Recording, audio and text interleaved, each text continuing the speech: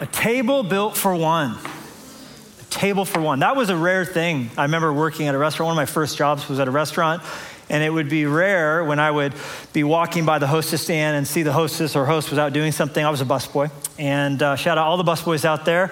I'm convinced everybody in their life should have to work at a restaurant at some point. It will make you a better human being. But I would occasionally be the host and just do my part. It wasn't my job, but it was my part of the team to just seat someone if they needed to be sat. And how many in your party? And it would be a rare thing. I would hear table for one. Now this was 1998, 1999, so it was a different century. So that wasn't as common. And if I did hear that, I would usually see a newspaper or a crossword puzzle or a book. They were going to sit by themselves and do that. And it wasn't something you saw very regularly. Of course, now it's fairly common. A study was done just before the pandemic, and I can't even imagine just how different it's all going to be when they are able to analyze how many dog years have transpired by way of culture in the last few. But this was quoted in the Washington Post and published just prior to the pandemic that pointed out that the amount of people who eat out alone is increasing year over year. If you take the amount from the 1960s to the 1990s, it tripled in that time. And to 2018-19, the amount of people eating out by themselves now accounts for over 50% of all meals eaten in this country. Half of all meals eaten are done at a table for one.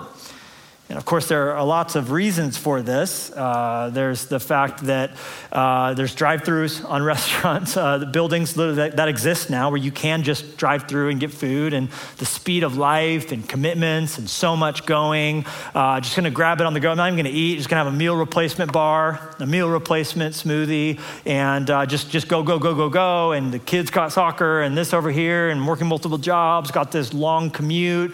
So, it's gonna be a table for one. I'm going to eat this meal, and I'm going to do so by myself, turning what for almost all of human history has been a communal activity into a solitary activity, into an activity where I'm now going to take in this food as though it was just a human version of a gas pump, just going to get the gas in, replace the meal, and do so alone. That's a big deal. That 50% of all meals eaten will be done by ourselves in the coming year on average. And I think, of course, the protein aspect of it aside, it is to ignore what is actually intended to be a part of the experience. That there's so much more that takes place when you eat than just the food being onboarded. That there's much more that you're missing that can't be replaced in a bar, that can't be replaced in a shake. And the science, of course, is pretty emphatic and pretty eyebrow-raising. We know, of course, how bad loneliness is for you. They say the physical toll on your body of living a lonely life is the same as if you smoked 15 cigarettes a day. And relatively, within the lifespan of many of us listening to this message, we've seen culture kind of change its stance on smoking. And it's eyebrow raising when you do get on an old airplane and see ashtrays everywhere. Like in what world was that just a thing? It was just smoking. Like, got my baby here, we're smoking. But when I was a kid, when you go to a restaurant, they would say smoking section or non-smoking. And that was pretty normal. And so we've seen in our lifetime, people like get hip to the fact that like, hey, you know what's weird? Sucking on the back of the exhaust pipe of your car is bad for you. And so is smoking. And everyone's like, oh yeah, like it seems positively primitive and quaint, the notion of smoking. We know it's all bad for you, but to think about living a lonely life, an increasingly disconnected life, which not only are we going at the fast clip that we all are, but there's also the fact that all of us carry around the full unbridled power of the internet at all times with us in our back pocket. So when I was a busboy, I would see the novel or the Sudoku or the crossword puzzle, but I sure wasn't seeing everyone walk in with no need to be bored, because in our day, while you're eating alone, you literally, you see it at every restaurant. You see it propped up, literally just eating my food there, sitting at the bar, and I'm watching a show, I'm watching the game, right? And so people are eating alone and feeling connected to lots of different people, because while I'm eating, I'm scrolling. And I'm kind of quasi-connected to a bunch of people, but I'm actually increasingly disconnected on the inside by way of a powerful, life-giving community and missing out on what is meant to be a part of the table beyond just calories I'm taking in to deal with the calories that I'm expending on any given day, but the memory, the relationship, the vulnerability, the power of what actually comes across to the table, right? And so where many of us are gonna know, even if we do smoke, no, like I shouldn't because I know it's bad for me. Many of us are completely unaware of the fact that the toll loneliness is taking. And studies have been done, a recent one just published by Harvard Health, little known college, that found solo dining is correlated to increased heart disease. Just eating by yourself is not good for your heart. And the power of a table to enhance a life, well, that's been well documented. Just Google it. You'll find if a child is to eat 5 to 7 meals at a table with their family a week, and let's take away the mom and dad guilt. The studies actually show it doesn't even have to be home-cooked food. It can be drive-through food that you put on the table, okay? And the TV can be on, right? It's a low bar. Mickey D's with a freaking TV on, okay? And those meals count. And in a week, of which there should be 3 meals a day, I would think, for everybody at the table. Oh no, I intermittent fast. I get it. I do too. But if you were to sit down 5 to 7 times with your kids, what are they gonna find? Well, here I wrote down a little list of some of the findings. Your child will be expected to do better in school, better grades, be a healthier eater with a less likelihood of developing obesity, less likely to have premarital sex, lower rates of teen pregnancy, less likely to develop an eating disorder, lower rates of depression, and they will have a more extensive vocabulary than their counterparts who do not sit at the dinner table with their family 5 to 7 times a week. It's a pretty easy way to impact and to bless your child. But on the other side of that, take a child who eats at a table a meal with their family less than 3 times a week. They are more than twice as likely to develop a dependency on drugs, alcohol, and to develop an addiction to cigarettes as well. So clearly there's a lot more that's communicated and given into the human spirit than just food when you sit down at a table. And what's true of a life is also true of a church. I believe one of the most beautiful illustrations of what grace is, of what the church is, and really the heartbeat of the series is that the church is a table propped up by a cross. And we should not view what we receive from that table as merely a solitary exercise, merely what we get out of it. Because if I sit down at the table alone, table for one, it's transactional. It's what I need. It's me. But when we have the idea of a table it's meant to be ever expanding into the highways, into the byways, into the other villages, where there's that spirit and that sense of the table must be full, the house must be full, there's room for more, we can create more space. Well, then we're doing what the Bible says. We're realizing it is not good for a man to be alone. And I'm gonna tell you something, that's a verse that you can put on my tombstone. It is not good for a man to be alone. And that's why I'm just so thankful that I'm not single anymore. I met this girl right here, Miss Jennifer Lusko. And so here you have one and you have now 2. And so for me and my house, I mean, there's community, there's power in it. God made us in his image. He's in relationship within himself. And so here now is this table getting bigger from a table for 1 to a table for 2. And as we began Fresh Life Church back in 2007, there was the mentality and has been the driving heartbeat that we don't lead a church and develop a culture where it's all just looked at through the lens of what do I get out of it? As I come to this church, as we welcome you in, that we're not welcoming you into a church that's a table for one mentality. What can I get out of this church? How can I get blessed out of this church? But that we're actually moving you to your full potential in Christ by inviting you into a lifestyle of seeing a bigger table as a better thing, seeing more seats at the table and other blessings for more people and continuing to fight for that mentality. That we would say, hey, listen, we're gonna take this table and we're gonna get down and find the snap under there, and we're gonna go ahead and expand it. And we're gonna be in more cities, and we're gonna be in more places, and we're gonna do more things, and we're gonna invite you to be uncomfortable, and we're gonna say, hey, look, It's not enough just to preach in California. We're going to fight for Whitefish and Billings and Missoula and Bozeman and the state and other states and online. We're going to continue to fight for there to be a sense of, hey, listen, it's amazing you're here. Let's reach more people. Let's do more things. You got gifts. You got a part to play. Let's make more seats at the table. And that's what you're at this week as we come to 2022. And with all that's behind us, history of expansion, going back 15 years and coming to another year and saying, hey, Golden Spike and Spitfire Fund and Wild Blue Yonder and Blood and Thunder and Compass Rose and 2020 and Multiply and Let It Be. And a chance for us to end a year saying, it's amazing what God's done. Praise God for all that. But who's hungry for more? Who's thirsty for more? Who wants to see God build a bigger table? That those stranded in sin might find life and liberty in Christ. And with every new leaf and with every new chair, we see new stories. This leaf represents Michael from Bozeman, Montana, who started coming to the church at the invitation of a friend in 2016, describing his life before that. He was in a dark place, didn't know Jesus, was going through difficult seasons, and felt lonely.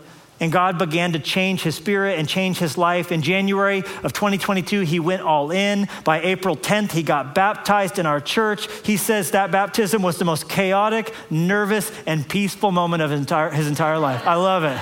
You're on the right track when it's chaotic, nervous, but strangely peaceful. Bent but not broken, hard pressed but not destroyed. Hello, preach the gospel, somebody, right? That's that leaf. And we fight for, again, more leaves to be added. This one represents Angie from Sharpsburg, Georgia, part of our church online. She's got a student in our Fresh Life Leadership College right now. She says she's been impacted by how Fresh Life is training up her daughter.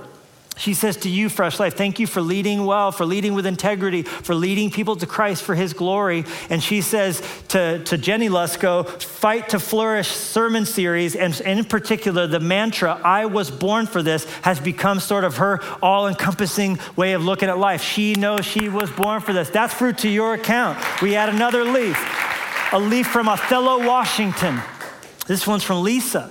Lisa says she had watched our teachings before after hearing about Fresh Life when I preached at her church as a guest preacher. So those random Sundays when I'm not here and you're like, oh, how annoying, you're not here. Well, shut up. In Jesus' name. She said after hearing me speak, she started watching our teachings and one day heard that I had written a book called Through the Eyes of a Lion, and she pushed purchase on the order, having no idea the next day her 10-year-old son was going to tragically die. And she would forget all about the fact she had bought that book the day before until it randomly a few days later showed up in the mail and was a lifeline for her through the crisis of grief. She says, and I quote, Pastor Levi and Jenny have been guides for me through the intensity of the grief of losing my son. And she says to you, Fresh Life Church, thank you for your online presence so people like me can learn, grow, be equipped, and be encouraged in our walks with the Lord. I say it's worth it to put another leaf down at the table and to have a mentality of expansion and sacrifice and risk so that there can be more seats at the table. This leaf represents Mason. Mason lives in Whitefish, Montana, 13 years old, went to Movement Conference this summer and says, it has changed my life. I've planted my roots deeper into God. So thank you, Fresh Life, for hosting Movement Conference because my life will never be the same. Church, I say that's why we are going to continue to fight to be a youth-led movement, to invite in the next generation to understand their full potential and to always have the mentality. It's great that you're here. Now get to work. It's great that you got a blessing. Now let's do something. Come on, let's start serving because there are people to reach. There are battles to fight. There are chains to snap. There are scales to fall. There's salvation to see. Stories. These are all stories because when we say numbers like 22,209 countries, and this 25 million times people have watched a teaching. That's so impersonal. We need to remember every single story, every single statistic has a name, has a soul, has a story. Stories just like this one.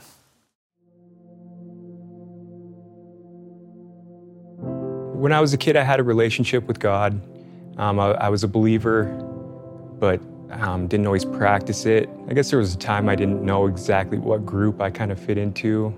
As a teenager, I dealt with the bullying thing kind of a lot, and it led to a lot of fights and I was somewhat of a fighter and everything. And when I started drinking, I got a new group of friends, and I fit in with these guys, and it was cool. I'll do more things, and it was awesome at the time. I thought, I didn't know, just like a year and a half, like turned into kind of a drinking problem.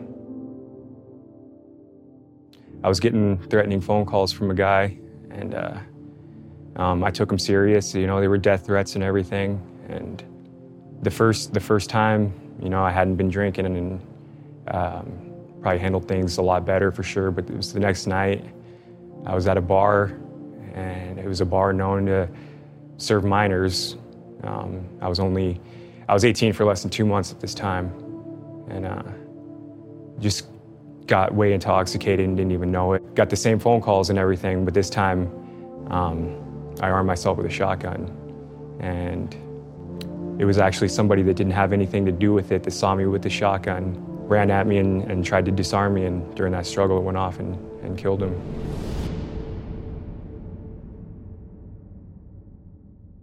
Yeah, so then I'm in county jail, and I'm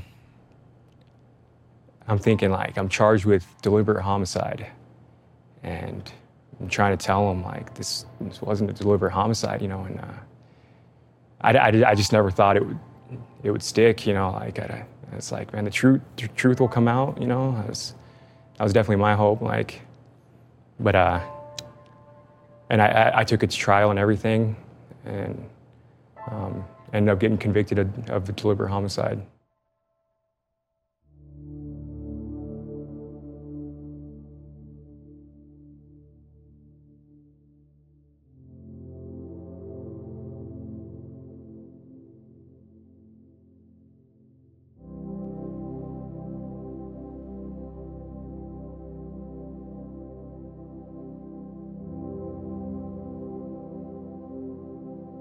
"2019 Fresh Life Easter, that's was my first Fresh Life. To me, it was about death being defeated, and maybe it wasn't quite what I was expecting to hear and everything, but it was just really powerful.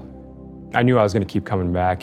One of the messages that really helped me out, because I still remember and I still go back to it, was Levi's message. It was good deeds in a naughty world. One of the things I remember, he was quoting someone else. Levi was quoting someone else, but he said, "The best revenge is to live well." And that's, I mean, I think about that every day. And that's one of the reasons why I'm trying to do so well right now. And I think that's why I am doing well.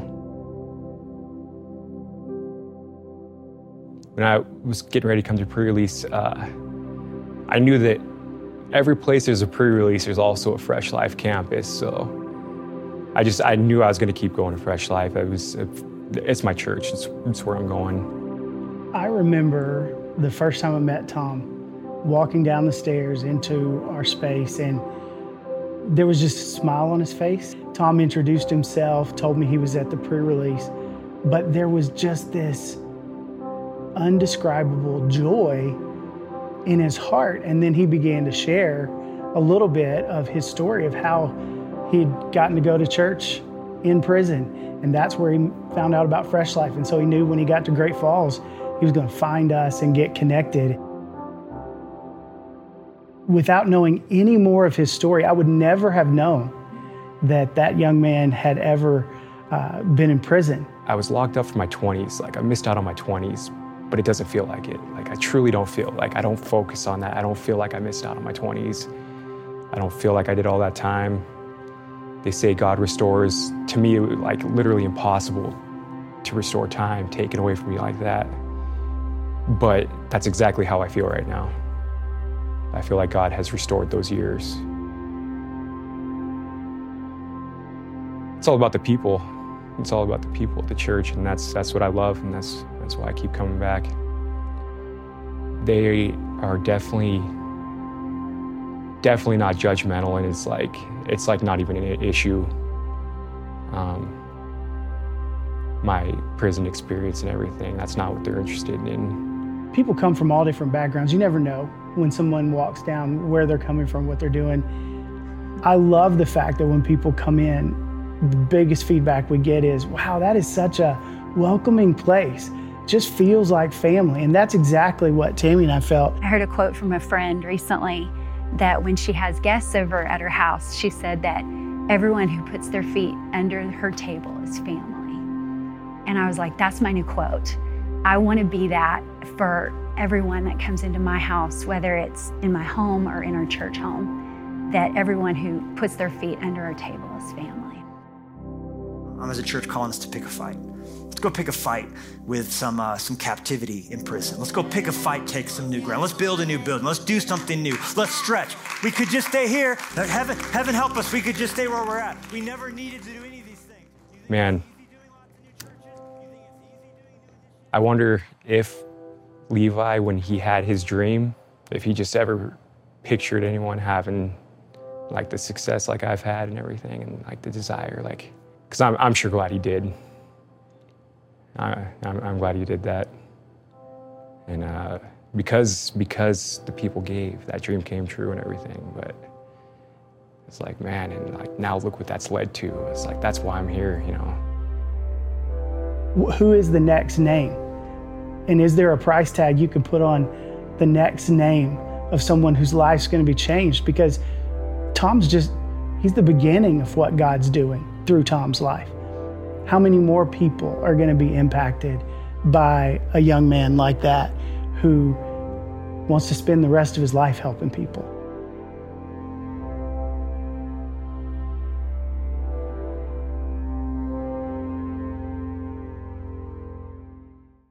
That's the vision. That's the heartbeat. That's the prospectus. You get those texts from friends. I want to talk to you about an investment opportunity, which, depending on that person, either causes you to roll your eyes or to like, hey, yeah, let's talk, right? Because if it's someone you trust, who doesn't want to, I mean, if any of us could go back in time and invest in Airbnb, if anybody of us could go back in time and invest in Apple, right, get the Google stock, before it was crazy. I mean, obviously, we want to we don't want to miss out on great investment opportunities. Jesus said, do not lay up for yourselves treasures on earth where moth and rust destroy, where thieves break in and steal. He's given us investment strategy principles. He's saying, don't just invest in silly things like being super wealthy on earth, because when you die, what then? If it's not been sent ahead, that's it, baby. Right? I mean, it wouldn't be a thing that we would have to concern ourselves with if death wasn't so successful. But the statistics on it are really impressive. I checked again this morning, it's 1 out of 1, right? So if you're not gonna die, it's no big deal, just be rich on earth. But if you are, then you wanna have a plan, an investment strategy that reaches beyond the grave. Long-term investments, right? Set it and forget it type of investments, where we'll talk about heavenly currency, having something waiting for you when you get there, a reward given to you by your king when you stand before him. This is what we're talking about. I wanna talk to you about an investment opportunity. And that's why we mailed out these envelopes. That's why we mailed out these gifts. That's why we mailed out this little kit with some of the dreams that we would love to say yes to. $500,000 of outreach opportunities, building permanent facilities for all of our locations, dorms for our Fresh Life Leadership Code. These are things by God's grace we will do. Just you and I get to set the speed and the pace at which they take place, at which they happen. Here's the vision laying it out there. And then our church and our church online family, all of us get to say how quickly or how slowly do we do these things. But we'll keep chipping away at it regardless of how long it takes. I'll just be up here yelling, you same time next year, you find me until we get it done.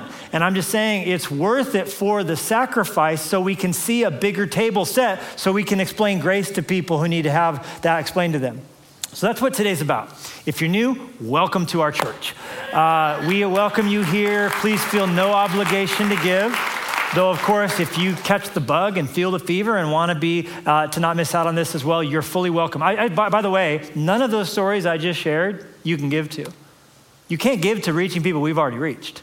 So congratulations if you were giving in 17, 16, 15, 14, 13, right? That's how we were able to reach all those people I mentioned. But here's the good news. We want to reach more people. And that's what today's about. Today's about the future. Today's about the vision. And between now and year end, the chance for us to say what we believe about what God wants to do and what we want to experience in our own lives. As it is, Jesus said, more blessed to give than to receive. And so we'll ask the question in just a moment, what does that blessing look like? But what I want to just anchor our time before we in person get to come and give our gifts. And it's just been so encouraging to me coming to this again, because we're hearing from people who are like calling the accounting department, wanting to make sure they have it set up to where Fresh Life's in their estate, and with the crypto stuff and the stock stuff. And I mean, we've had the weirdest things. People put car keys and a title deed in the box before. We had to walk around the parking lot figuring out which car they gave. But it's an exciting time where we're like in the book of Acts watching people really put their money where their mouth is so the gospel can go into the whole world. This is what this is about. It's about hungry people being fed. It's about naked people being clothed. It's about the gospel being preached to the poor until the end comes. We want to be about what Jesus said we ought to be about. So that's what we're anchored in Scripture. So let me anchor our time of generosity today with John 21. I love this chapter. I love it a lot. But let me just read it without comment, and then we'll just come around it for a minute. Jesus has risen from the dead. Awesome. Just by way of context, he was dead. Wait for it. Not dead anymore. And the church said, Amen. Awesome. That's called Easter. After these things, Jesus showed himself again to the disciples at the Sea of Tiberias. And in this way, he showed himself. Simon Peter, Thomas called the twin, Nathanael of Cana in Galilee, the sons of Zebedee, and 2 others of his disciples. It makes me laugh that he got greedy with the details at the end. Like we've been given everything we need to know and who the other people are related to. He's like, and 2 more. He's like, who are they? We even learned Thomas's nickname, but I can't get the identity of these 2 anonymous fishermen. One commentary I read said maybe he left the other 2 seats empty in the boat because the author wants all of us to picture ourselves in the story. Pretty good. Pretty good. Simon Peter said to them, I am going fishing. They said to him, we are going with you also. They went out and immediately got into the boat, and that night they caught nothing. But when the morning had now come, Jesus stood on the shore, yet the disciples did not know it was Jesus. Then Jesus said to them, children, have you any food? Just what any fisherman wants to get asked after getting skunked. How'd it go fishing? But it's worse, because the way in the Greek he phrased his question, he assumed the answer was negative. Basically what he said to them was, you didn't catch any food, did ya? And then he called them children, which is a very unique word in the Greek that actually means like homeboys or dudes or like bros. One commentary F.F. Bruce wrote, he said, and it's like so clunky to hear him talk this way, he said Jesus was saying, boys, my boys, how we doing? You didn't catch any food, did you? And notice their one-word answer, like not that they're bitter about it, but they're a little salty. They answered him, no. But thanks for bringing it up while you're at it. Would you like any lemon juice to be rubbed into our wounds? And he said to them, remember, he's on the shore there on the boats, cast the net on the right side of the boat and you will find some. So they cast, and now they were not able to draw it in because of the multitude of fish. Therefore, that disciple whom Jesus loved, that's John describing himself, okay? It would take a fleet of psychologists to unpack this guy's issues, all right? He wrote the book, but it's like always talks about himself in the third person. This constant drama with Peter. The one who Jesus loves the most said to Peter, it is the Lord.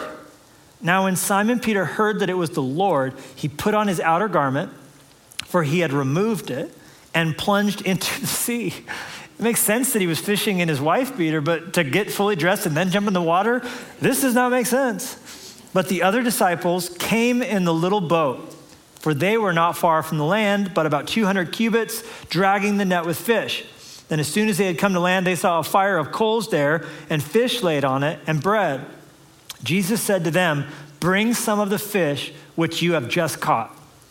Simon Peter went up and dragged the net to land, full of large fish, 153. The text is implicitly trying to communicate how buff Peter was, his physical brawn. Literally, because to drag a net with 153 fish, it's saying this is not a guy who's a weakling, okay? This is a guy who, he does not skip leg day, okay? He's strong. And notice this detail, and although there were so many, 153, the net was not broken. Jesus said to them, "Come and eat breakfast." All you intermittent fasters, listen to Jesus tell you to eat breakfast. Yet none of the disciples dared ask him, "Who are you?" knowing that it was the Lord. Jesus then came and took the bread and gave it to them, and likewise the fish. This is now the third time Jesus showed himself to his disciples after he was raised from the dead. First time without Thomas, second time with Thomas, now while they're fishing. So when they had eaten breakfast, Jesus said to Simon Peter, "Simon, son of Jonah, do you love me more than these?" He said to him, "Yes, Lord, you know that I love you." He said to him, "Feed my lambs." He said to him again a second time, "Simon, son of Jonah, do you love me?" He said to him, "Yes, Lord, you know that I love you." He said to him, "Tend my sheep." He said to him the third time, "Simon, son of Jonah, do you love me?" Peter was now grieved because he said to him the third time, "Do you love me?" And he said to him, "Lord, you know all things. You know that I love you." Jesus said to him, "Feed my sheep. Most assuredly, I say to you, when you were younger, you girded yourself and walked where you wished. But when you are old, you will stretch out your hands, and another will gird you and carry you where you do not wish." This he spoke, signifying by what death he would glorify God. And when he had spoken thus, he said to him, "Follow me." Then Peter, turning around, saw the disciple whom Jesus loved following, who had also leaned on his breast at the supper. And he said, "Lord, who is the one who betrays you?" Peter, seeing him, said to Jesus, "But Lord, what about this man?"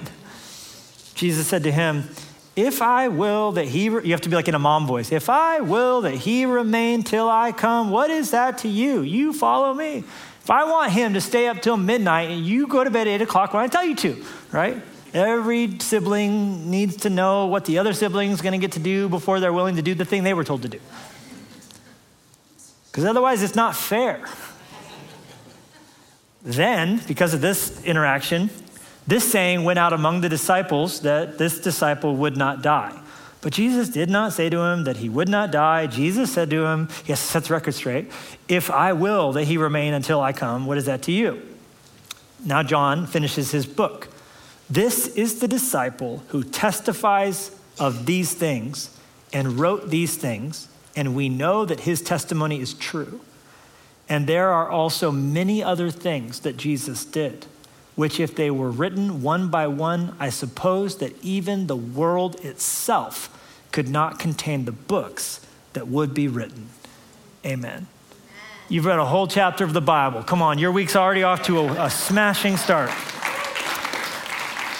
I love this story because of the way it helps us frame Peter's life for the rest of his life, which is exactly 30 years. 30 more years Peter will live, and he already has the gift of knowing exactly how he's going to die, because here in this chapter, Jesus told him. But what Jesus gives Peter is a gift because he's allowing him to not be left with the haunting memory of his denial of Christ standing by a fire. For we are told that Peter, standing by a fire, warming his hands, on the night Jesus was arrested, the night Jesus was betrayed, and the night Jesus was abandoned by all of the disciples, that Peter tried to be close to Jesus because he wanted to do something with this brawn. That's why he had cut off an ear in the garden. And so warming himself by a fire, a very unique word, a word that's only used 2 times in the entire book of John for a fire, and is very rare in all of the Bible for fire. It's a kind of a fire that has coals that composes. So it's not a wood fire, it's a coal fire. So warming himself by a coal fire, Peter famously denied that he knew Jesus 3 different times. Now, you're one of those disciples of Jesus. Nah, man, I don't know who you're talking about, right? Now remember, at the Last Supper, Jesus had told Peter, be clothed with humility. Wear this apron. Wear this apron that will protect you. Your apron will be your armor. You guys all should lead with humility, like me, the greatest of all. I should be sitting at the table of feasting as the VIP of all VIPs, and yet I've gotten up to wash your feet. I'm a servant. You should be likewise. Be warned. The enemy's trying to get you. Peter, he's trying to sift you as wheat. You're going to deny me 3 times. And what was Peter's response? You don't know what you're talking about, God. Have you seen these muscles? I pity the fool that tries to make me deny you. In fact, he says, he totally just flips on all these other disciples. Like, these other idiots probably will, but not me. I'm your guy, ride or die, right? He says, basically all these other little idiots better run faster than the bullets from my gun, because I, Jesus, will die with you. I'll come back with my shield, or I'll come back on it. 12 minutes later, I don't even know the guy. Never met him, never heard of him, right? A little servant girl. Aren't you one of the followers of Jesus? Shut up, little girl. No. Fake mustache and glasses disguise. Big old bulging fisherman muscles. The rooster crows twice.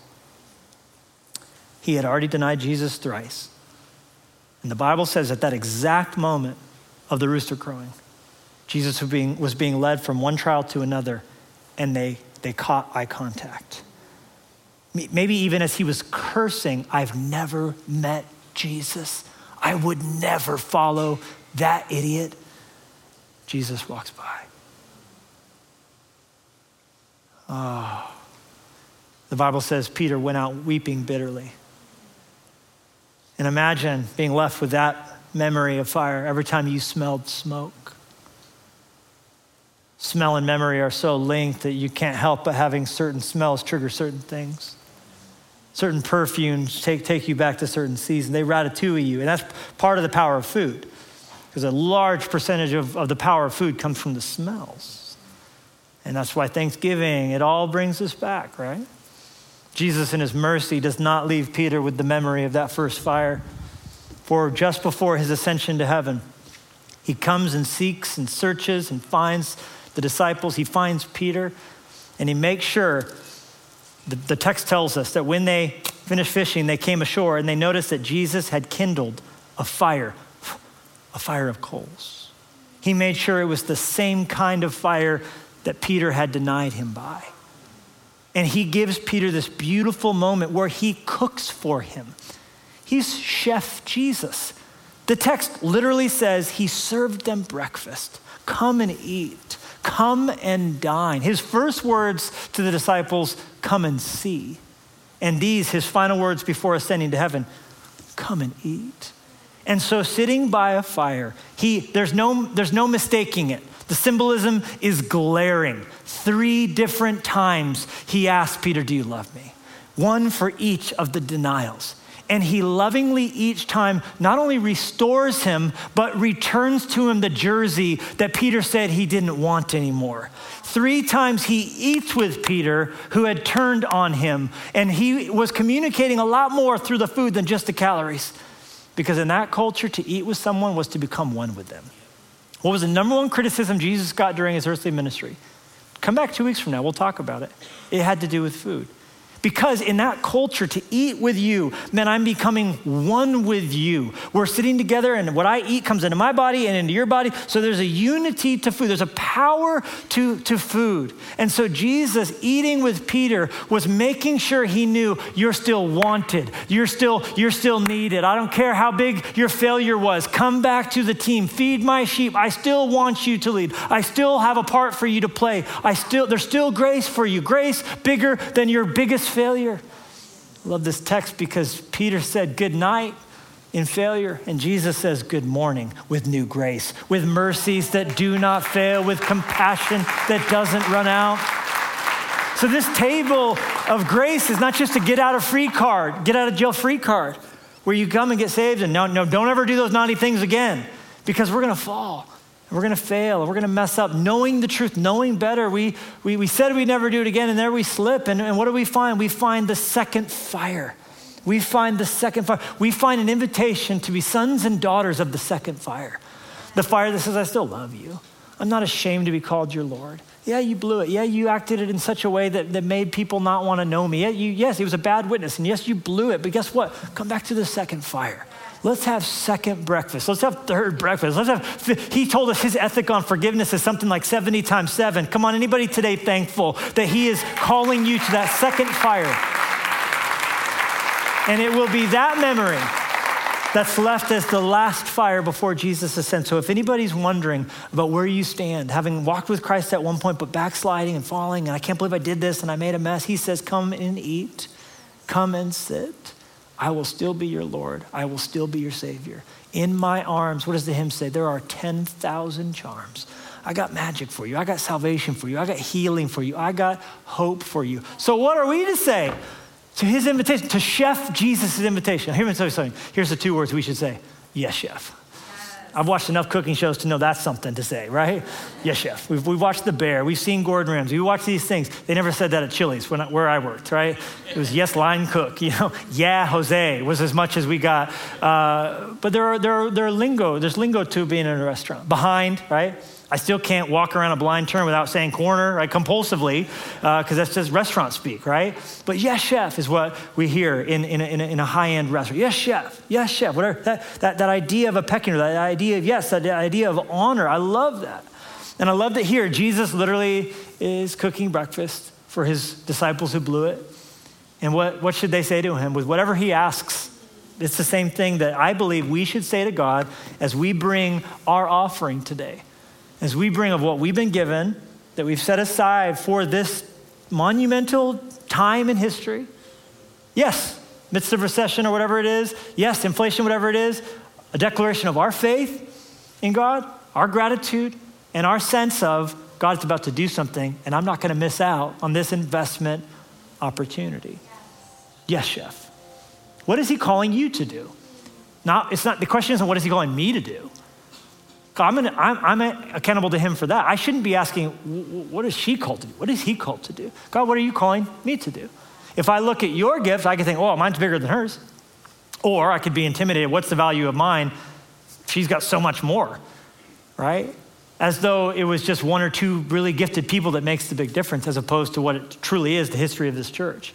A lot of people, all with what they've been given, saying, yes, chef, I'll do my part with what you've given me to do, with the influence that I have. And what are we saying yes to, okay? So we're gonna wind this down and have the chance to do this. But what are we saying yes to? I wrote 7 things down. I took my little table thing that has all the $500,000 of dreams for outreach partners and millions of dollars beyond how we would spend it to build campuses and permanent facilities and dorms and all the different things. I wrote 7 different things I'm saying yes, chef, to in this demonstration of dependence on God, this faith, this offering. The first thing is a new identity. They're all from the text. Remember, Peter, it's interesting. If you've read Luke 5 before, you're like, wait, didn't this happen once before? Didn't Peter get a miraculous catch of fish? And then when he came to Jesus at the beach, he said, get away from me, Lord, depart from me, Lord, I'm a sinful man. Get as far away from me as you can. And Jesus said, follow me, follow me. And Peter left his nets and followed him. So what's all this I'm going fishing stuff? It's much more than just a leisure activity or hobby. Fishing for Peter was how he saw himself.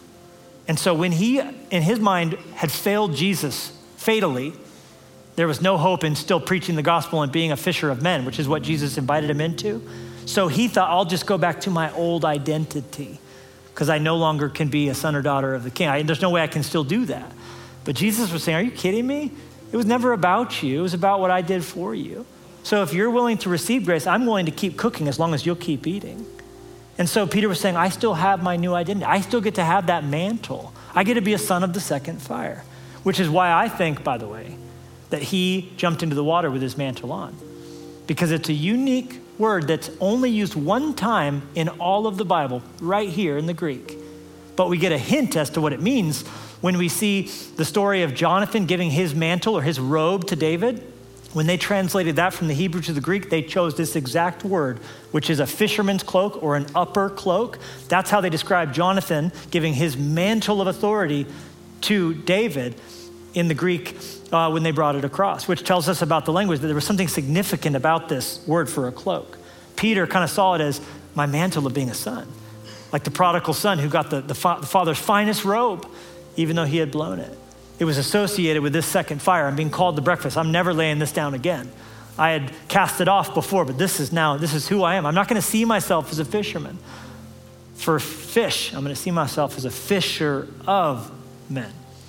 Now, for you and for me, we're all tempted to do what Peter did, to view your identity and your activity as one and the same. But let me just tell you something. My greatest days, I don't see myself as a pastor being who I am. It's what God's called me to do. Who I am, son of the second fire. Who I am, child of the King.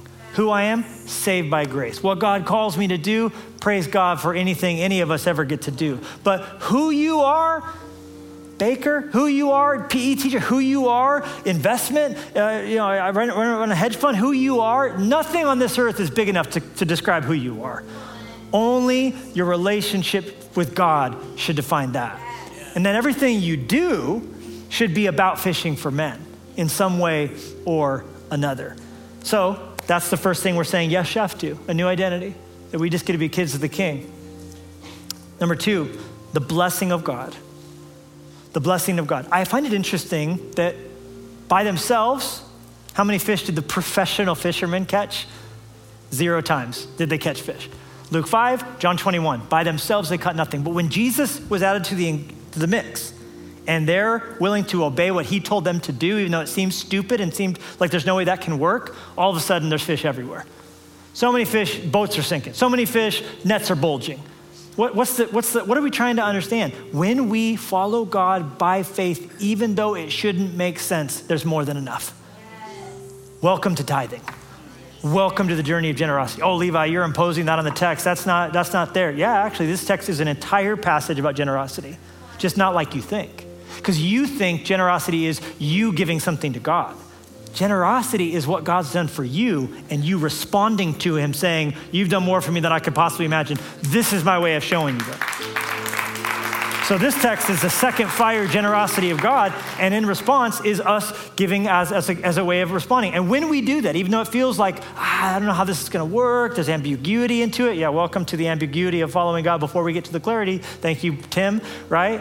What do we find? We find all over the Bible promises like Malachi 3, which says, bring the tithe into the storehouse, that there may be food in my house. Why do I tithe? I want there to be food on the table. I want to put food on the table for the hungry people around the world. And if you have that mentality, try God in this. I love that he says, try me in this. It's almost like, hey, you've seen what not being generous has done. So now check it out. See what could happen if you were. See what could happen if you tithe, if you gave. See if I will not open for you the windows of heaven and pour out for you such, say it with me, blessing, that there will not be a room enough to receive it. Sounds like a bunch of fish in the net to me. How about 2 Corinthians 9? Because I'm going to need a New Testament reference, pal. We're not Old Testament Christians. All right, Paul's telling the Corinthian church how to get ready for an offering that was coming. And he said, so let each one of you give as he purposes in his heart. Not grudgingly, I guess I got to do something. For God loves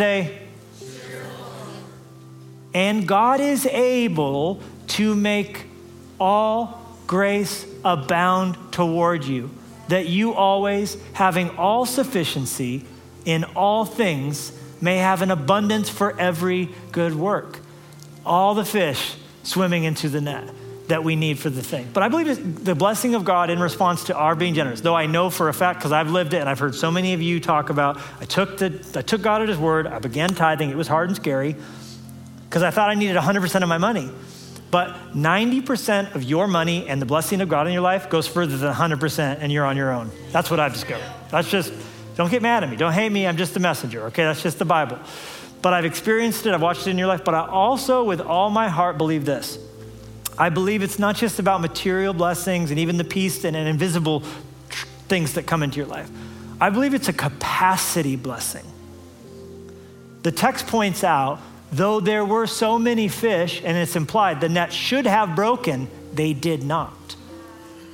I believe for a blessing in the coming year on your capacity, that things that should take you out won't, that things that would wipe you out can't, that there's almost like a peace beyond understanding. Like, I don't know how I'm doing as well as I'm doing. I'm going through it. I'm hard pressed, but somehow I'm blessed. I believe there's a blessing on capacity. You'll be able to handle things you otherwise couldn't with the blessing of God on your life.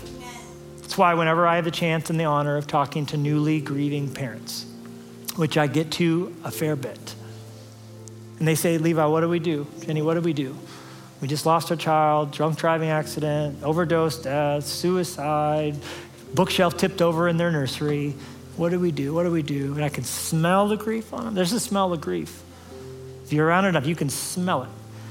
And I always tell them, not the first thing out of my mouth. There's always a hug and a moment and all the things. But then I always say at some point, make sure you're tithing if you don't. And there's always this weird, like, exactly like you're responding, like, why? What does tithing do if not link your heart up to heaven, where more than anywhere else you want to be right now? We have not missed one chance to tithe on 1 cent since Lenny went to heaven. Because to me, there's nothing I want more than my heart linked up to where my baby girl is. The blessing of God on our lives. The new idea, I think I got 5 more. This is going to be a spin-off sermon series at some point. It's too good. I just jotted it down on this little thing. The right use of influence, number 3. Peter said, I'm going fishing. And what did the other disciples say? We are going with you. He was using his influence poorly because Christ had called them away from that. But leaders lead even when they're leading in the wrong direction. So even outside of God's will, you're still gonna lead and influence people. So when he gets to the second breakfast, when he gets to the second fire, now he gets to use that influence and lead the disciples in the proper direction. But when he's in a bad way, he's still leading. And so will you. You'll use your gifts for yourself. You'll use the things you have in your life listen, the bigger the gift, the longer the shadow. And the dark side of that will be the harmful influence of those things. It will manifest itself as manipulation, where it should be charisma and evangelistic in our spirit. You'll do it for yourself. You'll do it in a way that will harm other people. But you get to, like Peter, start using it in the right way. We are going with you. It's crazy. I wish I could talk to you about how different Thomas and Nathaniel were, because they both came. Thomas doesn't believe anything. He won't believe the resurrection until he puts his hand in Jesus' side. Nathaniel hears something about a fig tree. He's like, I'm in.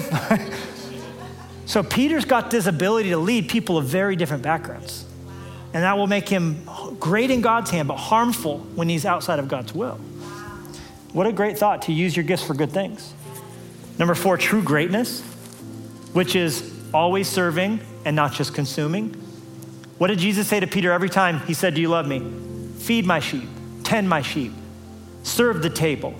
Listen to me. If I had $1 for every time I bumped into someone who used to go to our church and he said, I stopped going because I started going to a different church because they offered this and they offered this and I get more of this for my family, we get more of it. I very rarely hear someone say, I stopped going to the church because this other church had more opportunities to serve.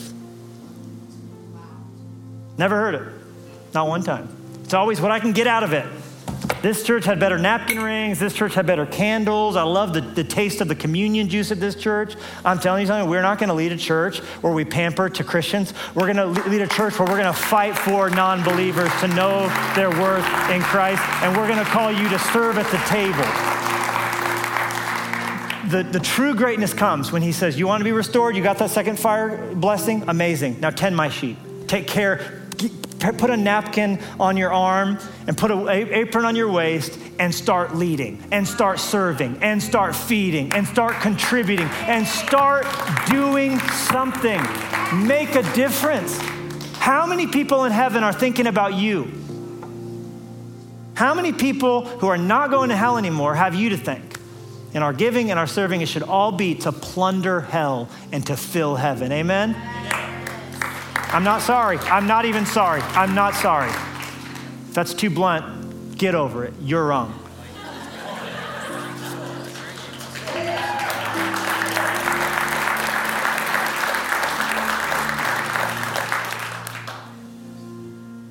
Number 5, sacrifice. What are we saying yes to? Yes, chef.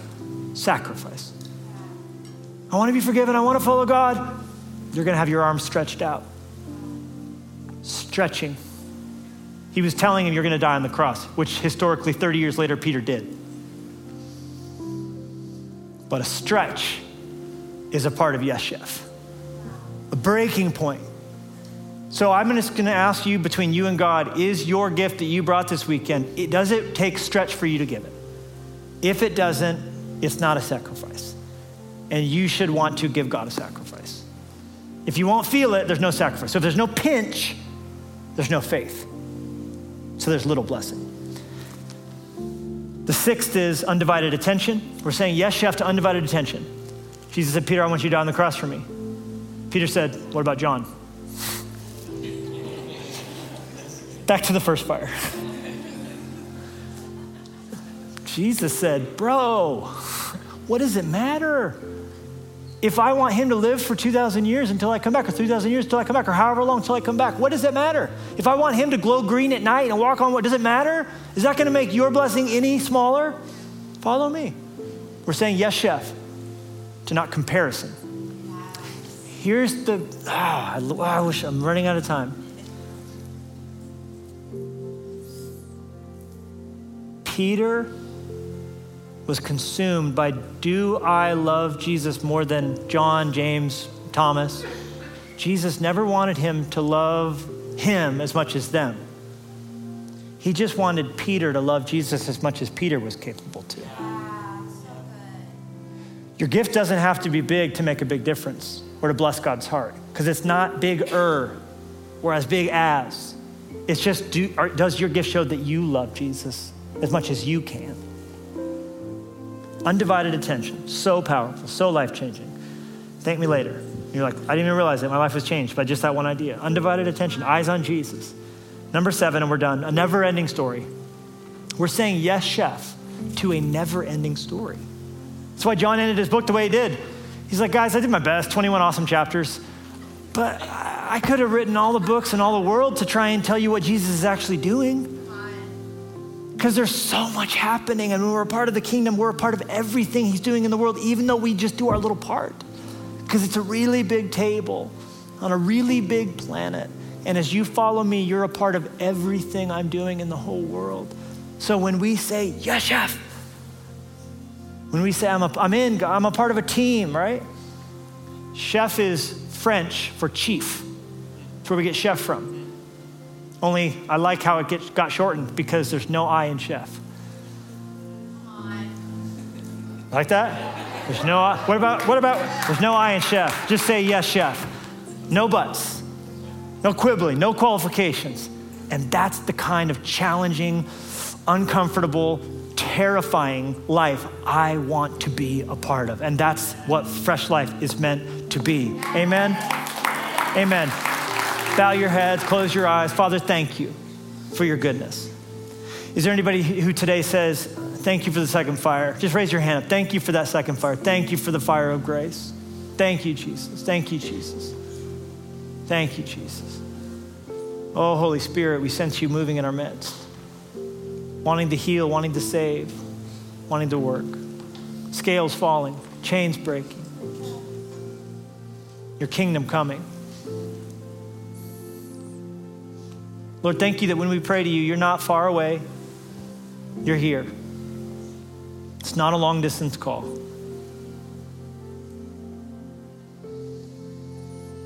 You can put your hands down. Is there anybody today who's never made a decision to follow Jesus, but you want salvation, you want peace, you know you're going to die and you want heaven, you want God, you want Jesus, and it's not about what you do, it's about what he did on the cross for you. If that's you I'm describing, say this with me.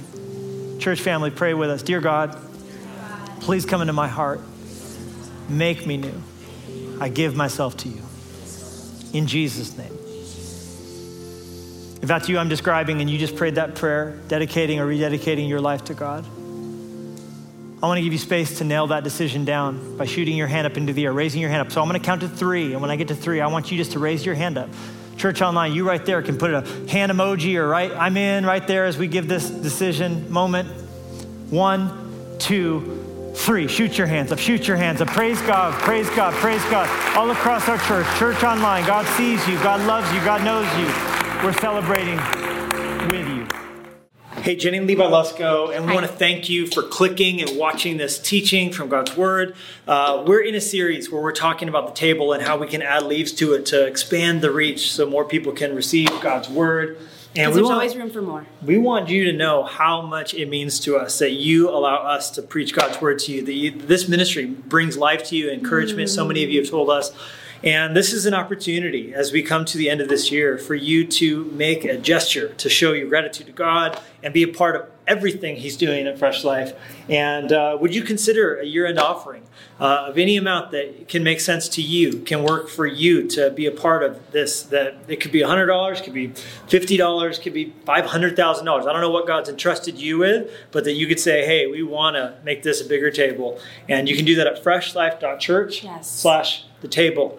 And we're praying as you do that God will use this act of generosity and obedience to bless not only the world, but also to build your life. That's right. We invite you to join us and be a part of what God's doing.